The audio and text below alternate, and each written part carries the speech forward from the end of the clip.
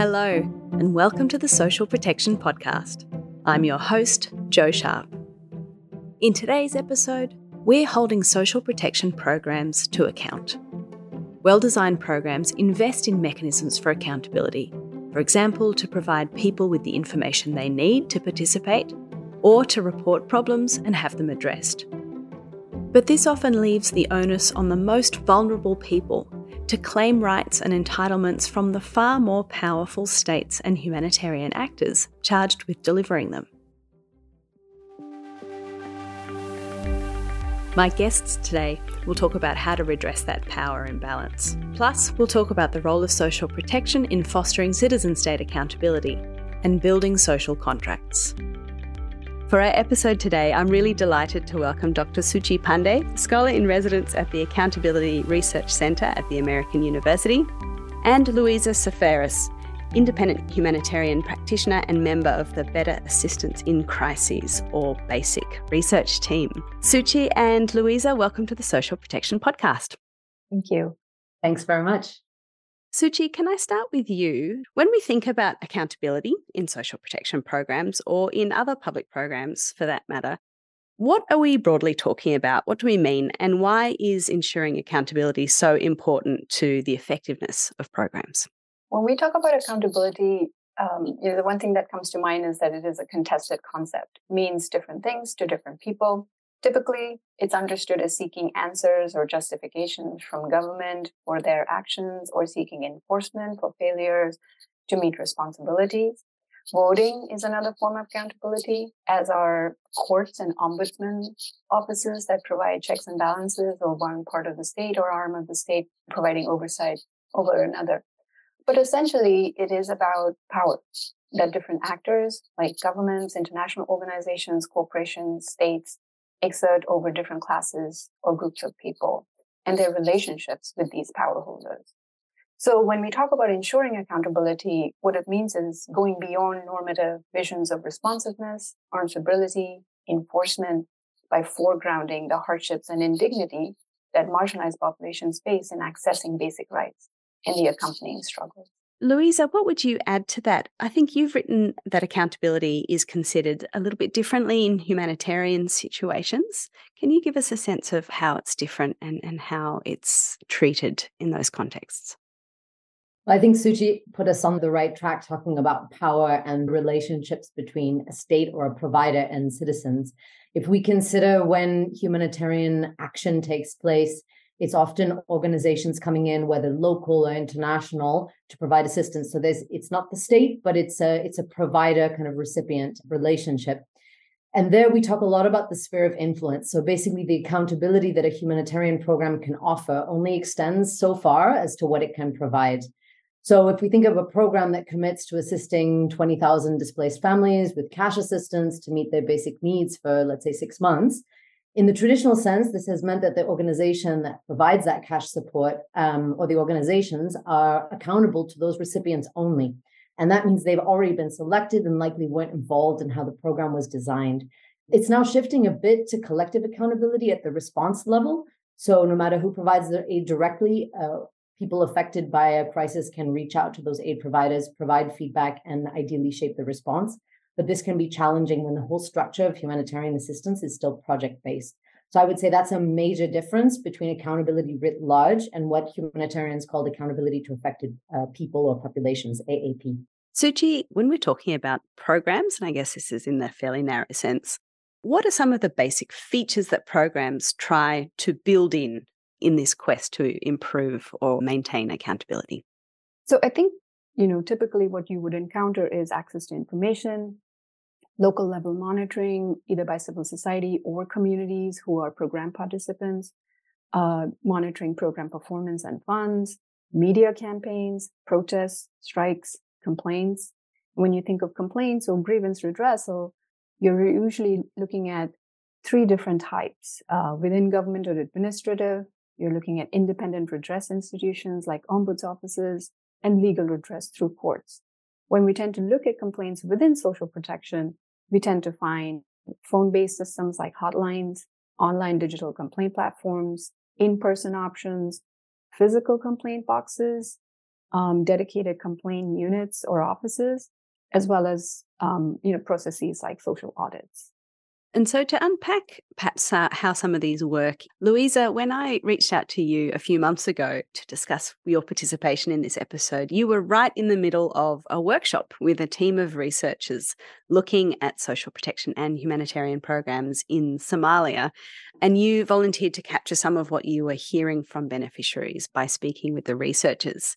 So a great opportunity for us to hear a little bit more directly on these issues of accountability. I'm going to play now part of an interview you did with your colleague Camilla Adan Hassan, who is an independent researcher from Baidoa in Somalia.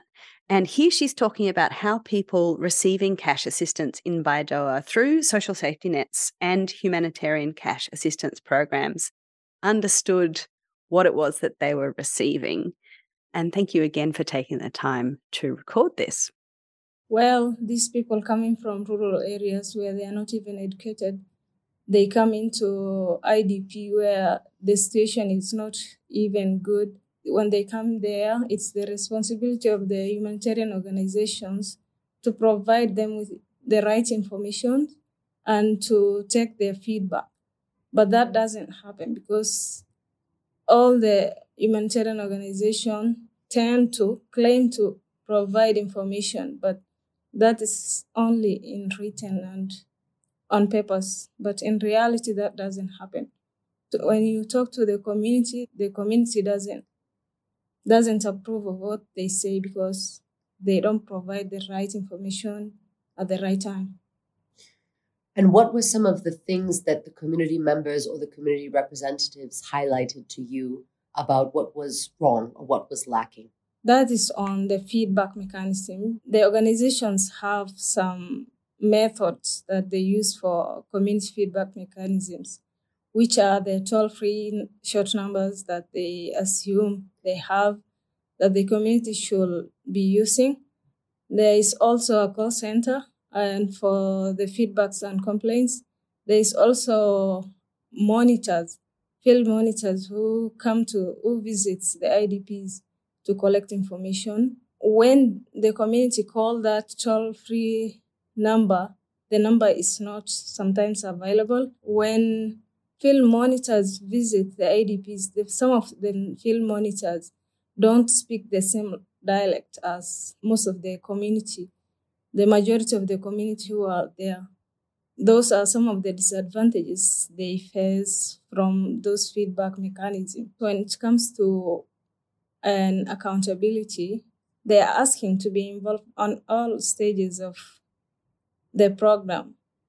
They suggested that they should be told on whatever to be done before the implementation of the program at the design level, before the program is already planned. Suchi, let me come to you first. In that clip, Camilla is describing the many challenges vulnerable people have accessing these feedback and complaint mechanisms that are supposed to be built into the program. This is a fundamental problem, isn't it? If it's up to these most vulnerable people to be claiming their rights and making these complaints and seeking accountability from the far more powerful state. What was your reaction to that reflection from Camilla? Absolutely. I agree with Camilla's reflections. The onus of claiming rights often is on the most vulnerable populations. And as she rightly points out, many of the hotlines and feedback mechanisms exist on paper. They're either not widely publicized, fail to provide information that communities need, as she points out, or are not accessible for a range of reasons. Either people can't physically access them, or, as she points out, they're context blind. They don't take into account the different dialects that a particular region might have. So while one finds these basic features in social protection programs, they're not widely publicized, remain unused, and are extremely weak on responsiveness and redressal. This in part is related to, I think, the design. So those who are charged with receiving the complaints often don't have the power to act on them. But it also has to do with the motivations of the policymakers, who tend to be more technocratic rather than deepening democracy focused. So empirically, what we also find is a mismatch then between policy design, the motivations of high-level policymakers, and the expectations of the complainants. So Camilla's reflection on hotlines being context blind, not accommodating local dialects is one example of that. Another is exclusion from large-scale targeted social protection programs. Now, complaints regarding exclusion from such programs are either considered ineligible because the complaint system is only designed to accept complaints from program participants. And these complaints then are not redirected to an appropriate authority when received, and as a result, they're ignored. So while high-level commitment and resources are necessary to have complaint system feedback mechanisms in place, often appropriate accompanying motivations to effectively respond to complaints, analyze complaint patterns, and most importantly, prevent future complaints are rare. And then there is the risk of reprisals for complainants, because oftentimes when people complain, they do so at high personal risk. And the way that this risk manifests itself is in two ways: mobilization of socially powerful groups that risk the loss of status or power, and then they organize to suppress complainants. And another is the weak commitment to protect the anonymity of a complainant. Louisa, Suchi just talked about design, and at the end there, Camilla also talks about the need to involve people in the design of these programs. And as we were just discussing, it does raise the question, is the fundamental problem that there was a mismatch in the Somali cases that you were looking at in expectations between what people wanted or what they actually needed and what the program was designed or set up to achieve, so that they're making complaints that the system can't necessarily respond to? What do you think was going on there? It's interesting because across the board, regardless of whether we were talking to, for example, leaders of women's groups or community representatives or the youth, there was a common theme, and we see this in other contexts outside of Somalia, that people want to be involved in the design. What aid is going to whom for what purpose? And I think that it's that people are not often unaware of what the program intends to do until after it's in motion. There was a fantastic quote from a local authority that we spoke to in Northern Ghetto, who essentially said, the international community comes with social assistance, kind of a menu of social assistance, but also a pre-cooked meal. And when people are hungry, you're not going to refuse food. But people are asking to be involved at a different stage in the process, when ideas are still only ideas and they can shape how they turn into projects. So now we're starting to ask questions of when and at what level and with whom should this information about assistance be shared, and then conversations had.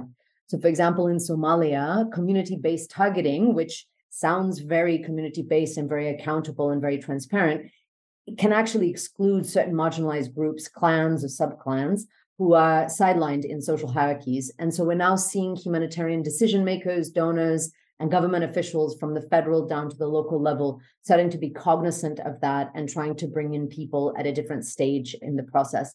But again, if we go back to this idea of a narrow definition of accountability in humanitarian responses, or in this case, this hybrid social protection humanitarian via shock responsive safety nets, there's a sense that accountability or the design is really for the intended recipients. And that then means that a lot of those design decisions are already taken. So it's a work in progress in terms of opening up and figuring out at which level and how to engage people in those design decisions. There are multiple levels of accountability. And obviously there are global institutions that are involved in humanitarian assistance, but there are also local organizations. And even when you look at just social protection programs, the delivery of which often occurs where they're frontline, the typical response to a program or a project not working is to kind of put the blame on them. And they don't necessarily have all the information or, like I said, even the power to be able to fix some of these things that they encounter. And to be able to go up the policy levels to be able to influence change, often that is not possible as a frontline provider or as a local level government official. You usually need some kind of alliance and coalition building, but you can't obviously risk aligning with either movements or activists. So it's a very sort of complex terrain, and the multiple levels of accountability need to be considered when you are either designing a large-scale social protection program or even engaged in this kind of humanitarian work where there are multiple actors involved and not everybody's held accountable in the same way or to the same extent. We've talked about the challenges here, which, as you've both outlined, are many. But I would just be interested to hear from you, perhaps some examples of where you've seen these kinds of mechanisms that are built commonly into programs working a bit more effectively, where complaints or issues may have been handled a little bit better, and what it really takes to achieve that kind of outcome. A big challenge is that a lot of the most effective ways to handle feedback is actually informally and at the point of contact. That said, I do remember a very successful example about 10 years ago in Lebanon. We were switching from paper vouchers and in-kind items to provide cash assistance via ATM or debit cards. And there was a region in the northern Bekaa Valley that didn't have access to ATMs without passing several checkpoints. So there was a lot of debate at the national level whether to continue with in-kind, as we had done in another area, or take a chance with the debit cards. But in the end, we actually decided to ask communities members themselves. And everyone said that they would prefer to receive the cash and could reach the machines in different ways. So we went with their preference and we put in place support for those who couldn't access it and made sure that the information was proactively shared and often. What made that happen, however, which is kind of a big caveat, I think, on accountability, was not only the resources and the factors on our side. So we had a huge team, that is true, but they had well-established relationships with the communities and the local authorities, which in Lebanon is no small feat between the different sects and the communities, particularly in the Bekaa Valley. We also had really understanding and flexible donors, and there was a general risk appetite for testing different ways of working. And unfortunately, that's something that we see less of, especially in places receiving decades of assistance. There's a need to kind of have all the answers, to tick all the boxes, and to keep accountability in kind of a safer and more provable space. And so we see a lot more accountability on paper than 10 years ago, but it doesn't always translate into more accountable programs. I think informal problem solving is definitely something that we find more of.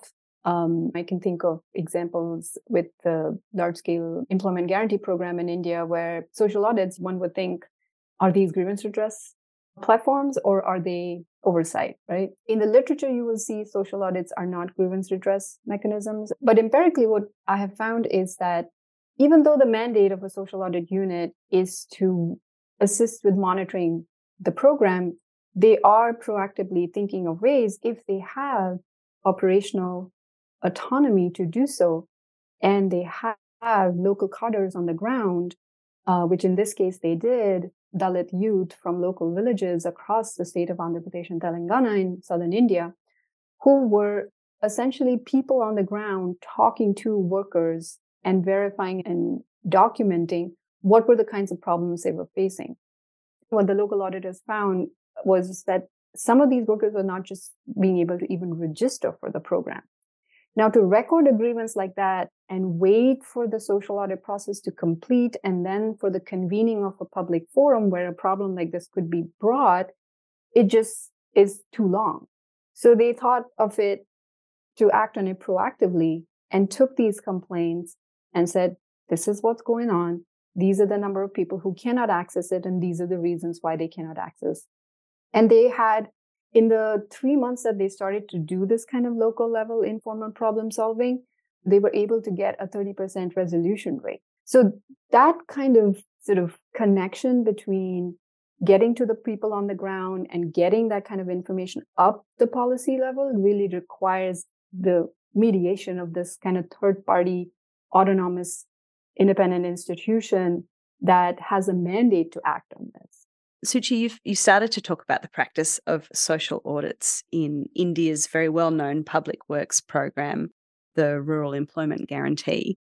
And in that program, the burden of accountability is a bit different, where local officials are required to account for their performance. Local committees are empowered to evaluate how that program is working for people. Could you give us a brief introduction to what that mechanism is, how it works with that large program, and formally, what is it there to do? So social audits are transparency and citizen oversight provisions. And the basic premise is that you use government information on program implementation, which is recorded in official government documents, and you combine that with worker testimonies, physical verification of work sites by third-party institutions, and most importantly, citizen input during a participatory deliberative forum. And so it really constitutes of three elements: third-party assessment of access and quality of services, in this case, monitoring of employment guarantee program, its implementation, and identifying and redressing problems. Third-party conveners who create an enabling environment for public deliberation, capacity building, information gathering, and assessment. And finally, presentation of findings in a public forum for collective deliberation in a third party, which can be government or civil society convened, open public forums. So essentially what you're doing is you're taking evidence generated by the government or by non-state institutions as well, and using that to verify whether the people who are intended to benefit from that program did or did not actually benefit. And this is really the central kind of the vital element of it, is convening of this collective open public forum where you invite all actors engaged with that program implementation. And essentially this kind of methodology was years in the making prior to its institutionalization in law. It really evolved from a grassroots social movement strategy. And it was developed in the context of workers and peasants in the state of rural Rajasthan trying to enforce minimum wages. But I would end up saying that it really, the emphasis is not on electoral accountability, like not in every once in 5 years, but on everyday scrutiny of government action. And the second is, it's not just about revealing corruption. If they're organized well, they do have the potential to build political capacities of the program participants who tend to be the most marginalized. But they're also training grounds for activists and civil society groups and movements who are advocating for the improvement of social protection. What I do find interesting, there's been a recent trend in the past, I would say decade or so, around third-party monitoring or some sort of independent monitoring of humanitarian programs, particularly large-scale programs to do that. I do think there are some really key differences, though, that I think when we're looking at the application of accountability in crises is so important, because there's this idea that we can take these great ideas and just copy-paste them. What we're seeing in practice is that a lot of third-party monitoring is tied to a specific program. The third-party monitors are very technical. They're usually outsiders, which is seen as a good thing, right? To have this technical, independent perspective. But they are hired by those who either funded the program or implemented the program or both.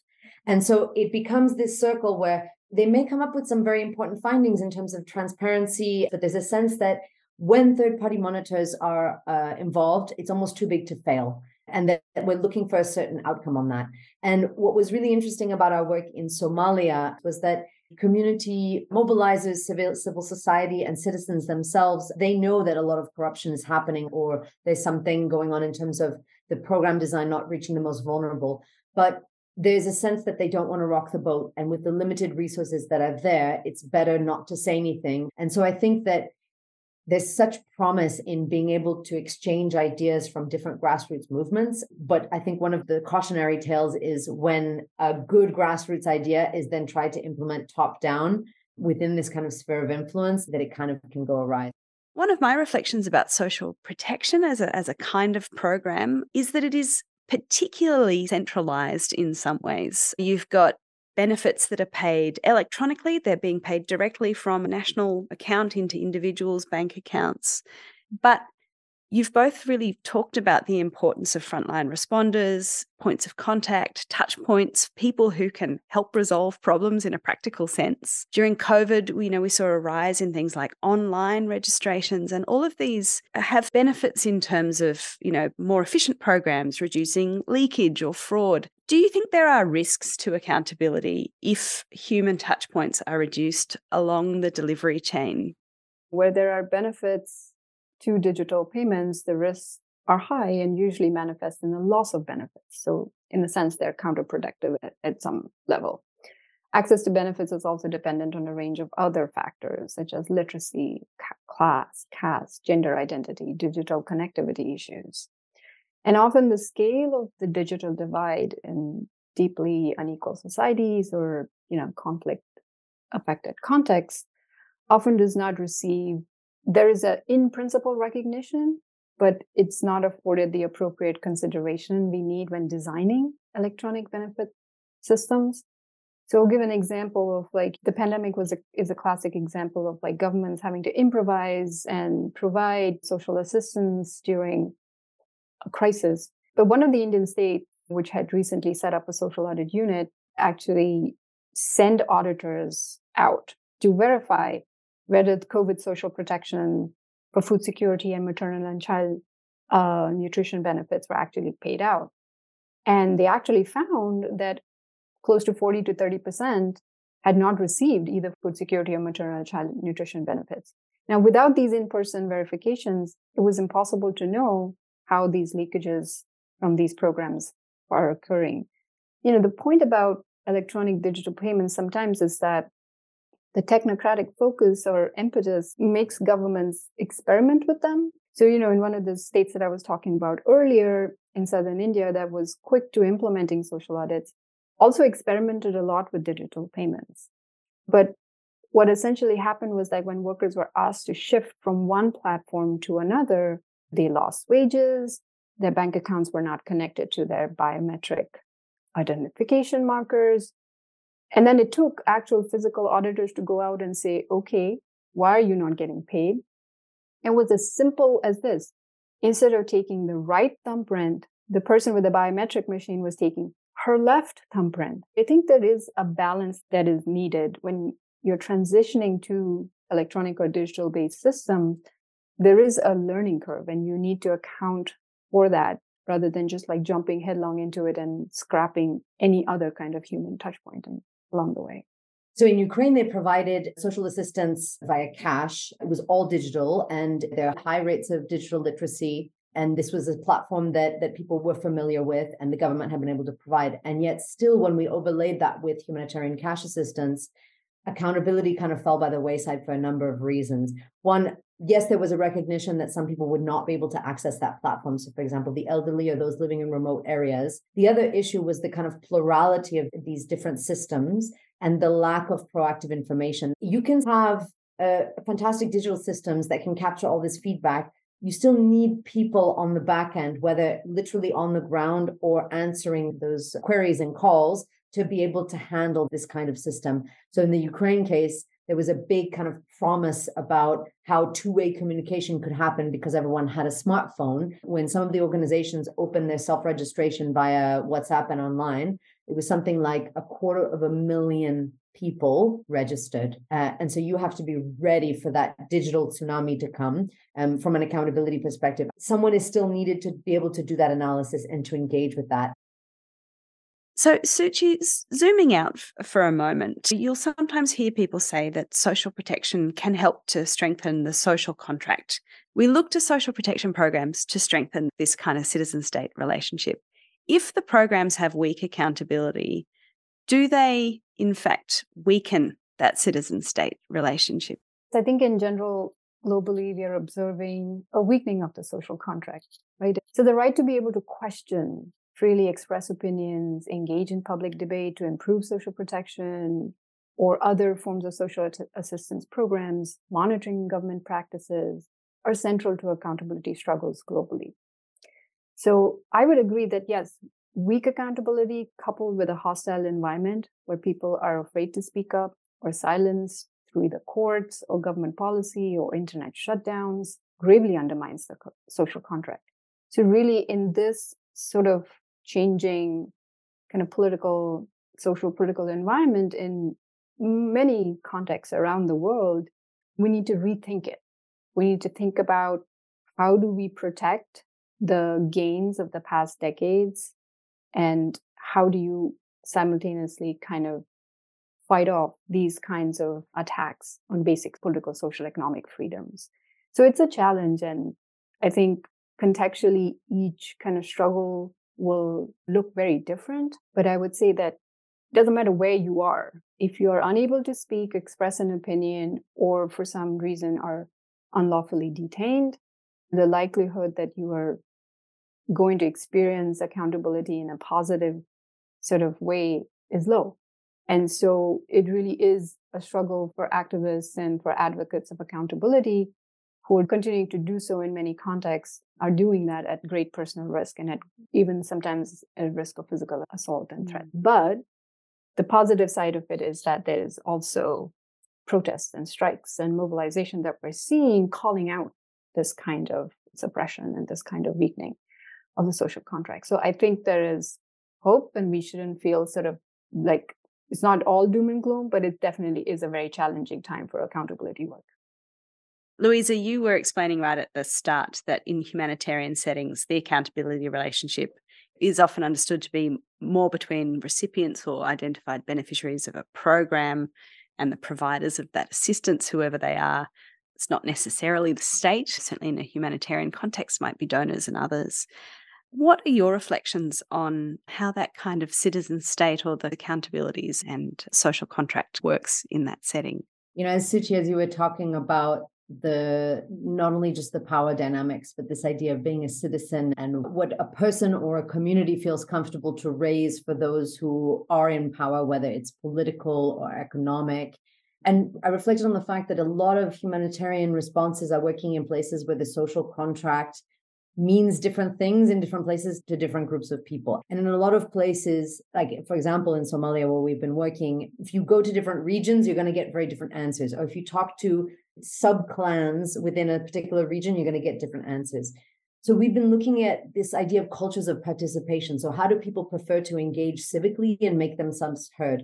The humanitarian space, and it's hard to superimpose this idea of a quote unquote state for many communities who've maybe never seen one, or when the government does come, that it's not in the same way. The government could even be, let's say, party to violence or representing another group where they don't feel they have their interests. So sometimes the humanitarian accountability model can be helpful in exposing communities to a provider or power relationship that's less politically charged. And that's kind of in the best case scenario. However, if it goes on for too long in parallel and in silos that are program specific or project or sector specific, it risks undermining any future social contract. And this is something where my colleague Paul Harvey often talks about how humanitarian action can be politically blind or puts on political blinders because of the humanitarian principles. And there's an inherent risk in, let's say, ignoring the idea of a social contract and the political or socioeconomic implications of that. So we kind of prioritize or advocate humanitarians to prioritize this understanding of social dynamics and how the humanitarian response influences it, because it doesn't occur in a vacuum, and therefore how a humanitarian response can influence the accountability pathways between, for example, a community and a state or a federal government that maybe was just established in a particular crisis. But I think the power and the hope really lies in communities being able to see different examples of what these cultures of participation or a social contract or being engaged civically means, and then figure out what works for them. We'll have to leave it there. Dr. Suchi Pandey and Louisa Seferis, thank you so much for your time on the Social Protection Podcast today. Thank you, Joe. Such a pleasure. Thank you, Joe, and thank you, Suchi. Thanks, Louisa.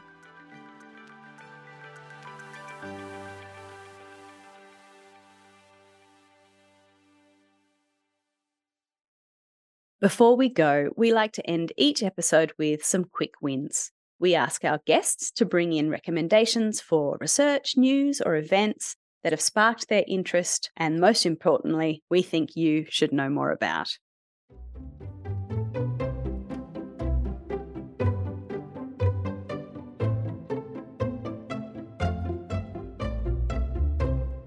Joining us for Quick Wins today is Valerie Schmidt, who is Deputy Director in the Social Protection Department at ILO. Welcome, Valerie. Thank you, Joanna. In May last year, we ran an episode of this show looking at ideas for international financing of social protection. And we had one of your colleagues from the ILO on that episode, Helmut Schwarzer, talking about the Global Accelerator on Jobs and Social Protection for Just Transitions. Can you give us a quick overview of what the Global Accelerator is and what it aims to do?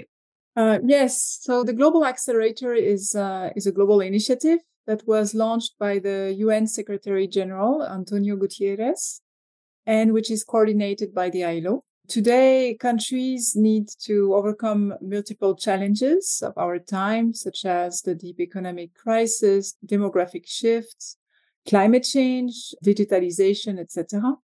And the economic transformations that are needed are obviously transforming the societies and the world of work.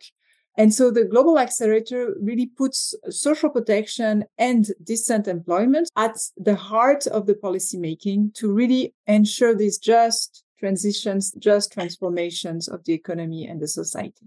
So the Global Accelerator really aims to reduce the financing gap for social protection, to mobilize more domestic and international resources for social protection, And by promoting the formalization of the economy, both at enterprise level and at employment level, ensuring that more people have access to decent, formal jobs, this will also increase the level of income in the country and also the capacity to pay taxes and social security contributions. Thank you. So can you tell me what progress the accelerator has made so far, particularly in terms of mobilizing partners to fill that financing gap that you described? So by nature, the accelerator is really a large collaboration platform, if you want. It's really a partnership initiative. In addition to the UN agencies, the World Bank has already joined the Global Accelerator. And through a partnership with Germany, we will jointly support the design and the implementation of the Global Accelerator in 7 countries at the start. We have already a relatively large group of countries that have expressed interest, including 10 countries that have submitted a formal expression of interest. And among these countries, some of them have already started the process of designing the Global Accelerator. And this is what we call the national roadmap that really gives a sense of what is the added value of the Global Accelerator in the country, given the ongoing economic reforms, transformations, and policy priorities. The Global Accelerator was selected as one of the 12 high-impact initiatives to accelerate the achievement of the SDGs. And this is why it will be highlighted very soon during the pre-summit event that is called the SDG Acceleration Day, that is taking place on Sunday, 17th of September in New York. We already know that Belgium is interested to support the Global Accelerator, and we expect on the 17th of September to have more pledges from more countries. So just to get a sense of what this might look like, you mentioned earlier that some countries are developing roadmaps, starting to think about their design. Could you give me a sense of what that could look like in an individual country, for example, and how it brings together these different threads that you've described, more financing, extending coverage of social protection, but also formalization of jobs? Yes, I will try because this process is still in the making. So we have a few countries that are prioritizing the development of the agriculture sector. So moving from subsistence farming to a more productive agriculture value chains, ensuring that the production, the commercialization, the transformation can be done within the country so that there is an increased value added of the agricultural products of the country. And so this type of transformation really requires integrated policy approaches that the Global Accelerator is able to support in terms of ensuring that the small holders, small farmers have, for instance, access to land property, especially women. Another part is, of course, skills development, access to markets, access to finance as well, which is a huge issue in many developing countries where interest rates are too high. The development of skills, the access to social protection, and also other forms of insurance, such as climate insurance. So you see that to facilitate the transformation of a sector like agriculture and to ensure that this transformation is just for the people who are working in the agriculture and also the communities that are around them, you really need a combination of different policies that will help to promote also decent employment for these people and, of course, universal social protection. Thank you. This is only a short segment, unfortunately. So for those of you who would like to hear more about this, and for those of you who enjoy podcasts, I do encourage you to go and find ILO's own podcast called Employment Global Challenges, Global Solutions. And there's an episode we can link to in which Valerie and her colleague are talking about the Global Accelerator in a bit more detail. We'll also link, Valerie, to some of the papers you've co-authored on investing more and investing better in social protection. Valerie Schmidt, thank you so much for your time on the Social Protection Podcast today. Thank you.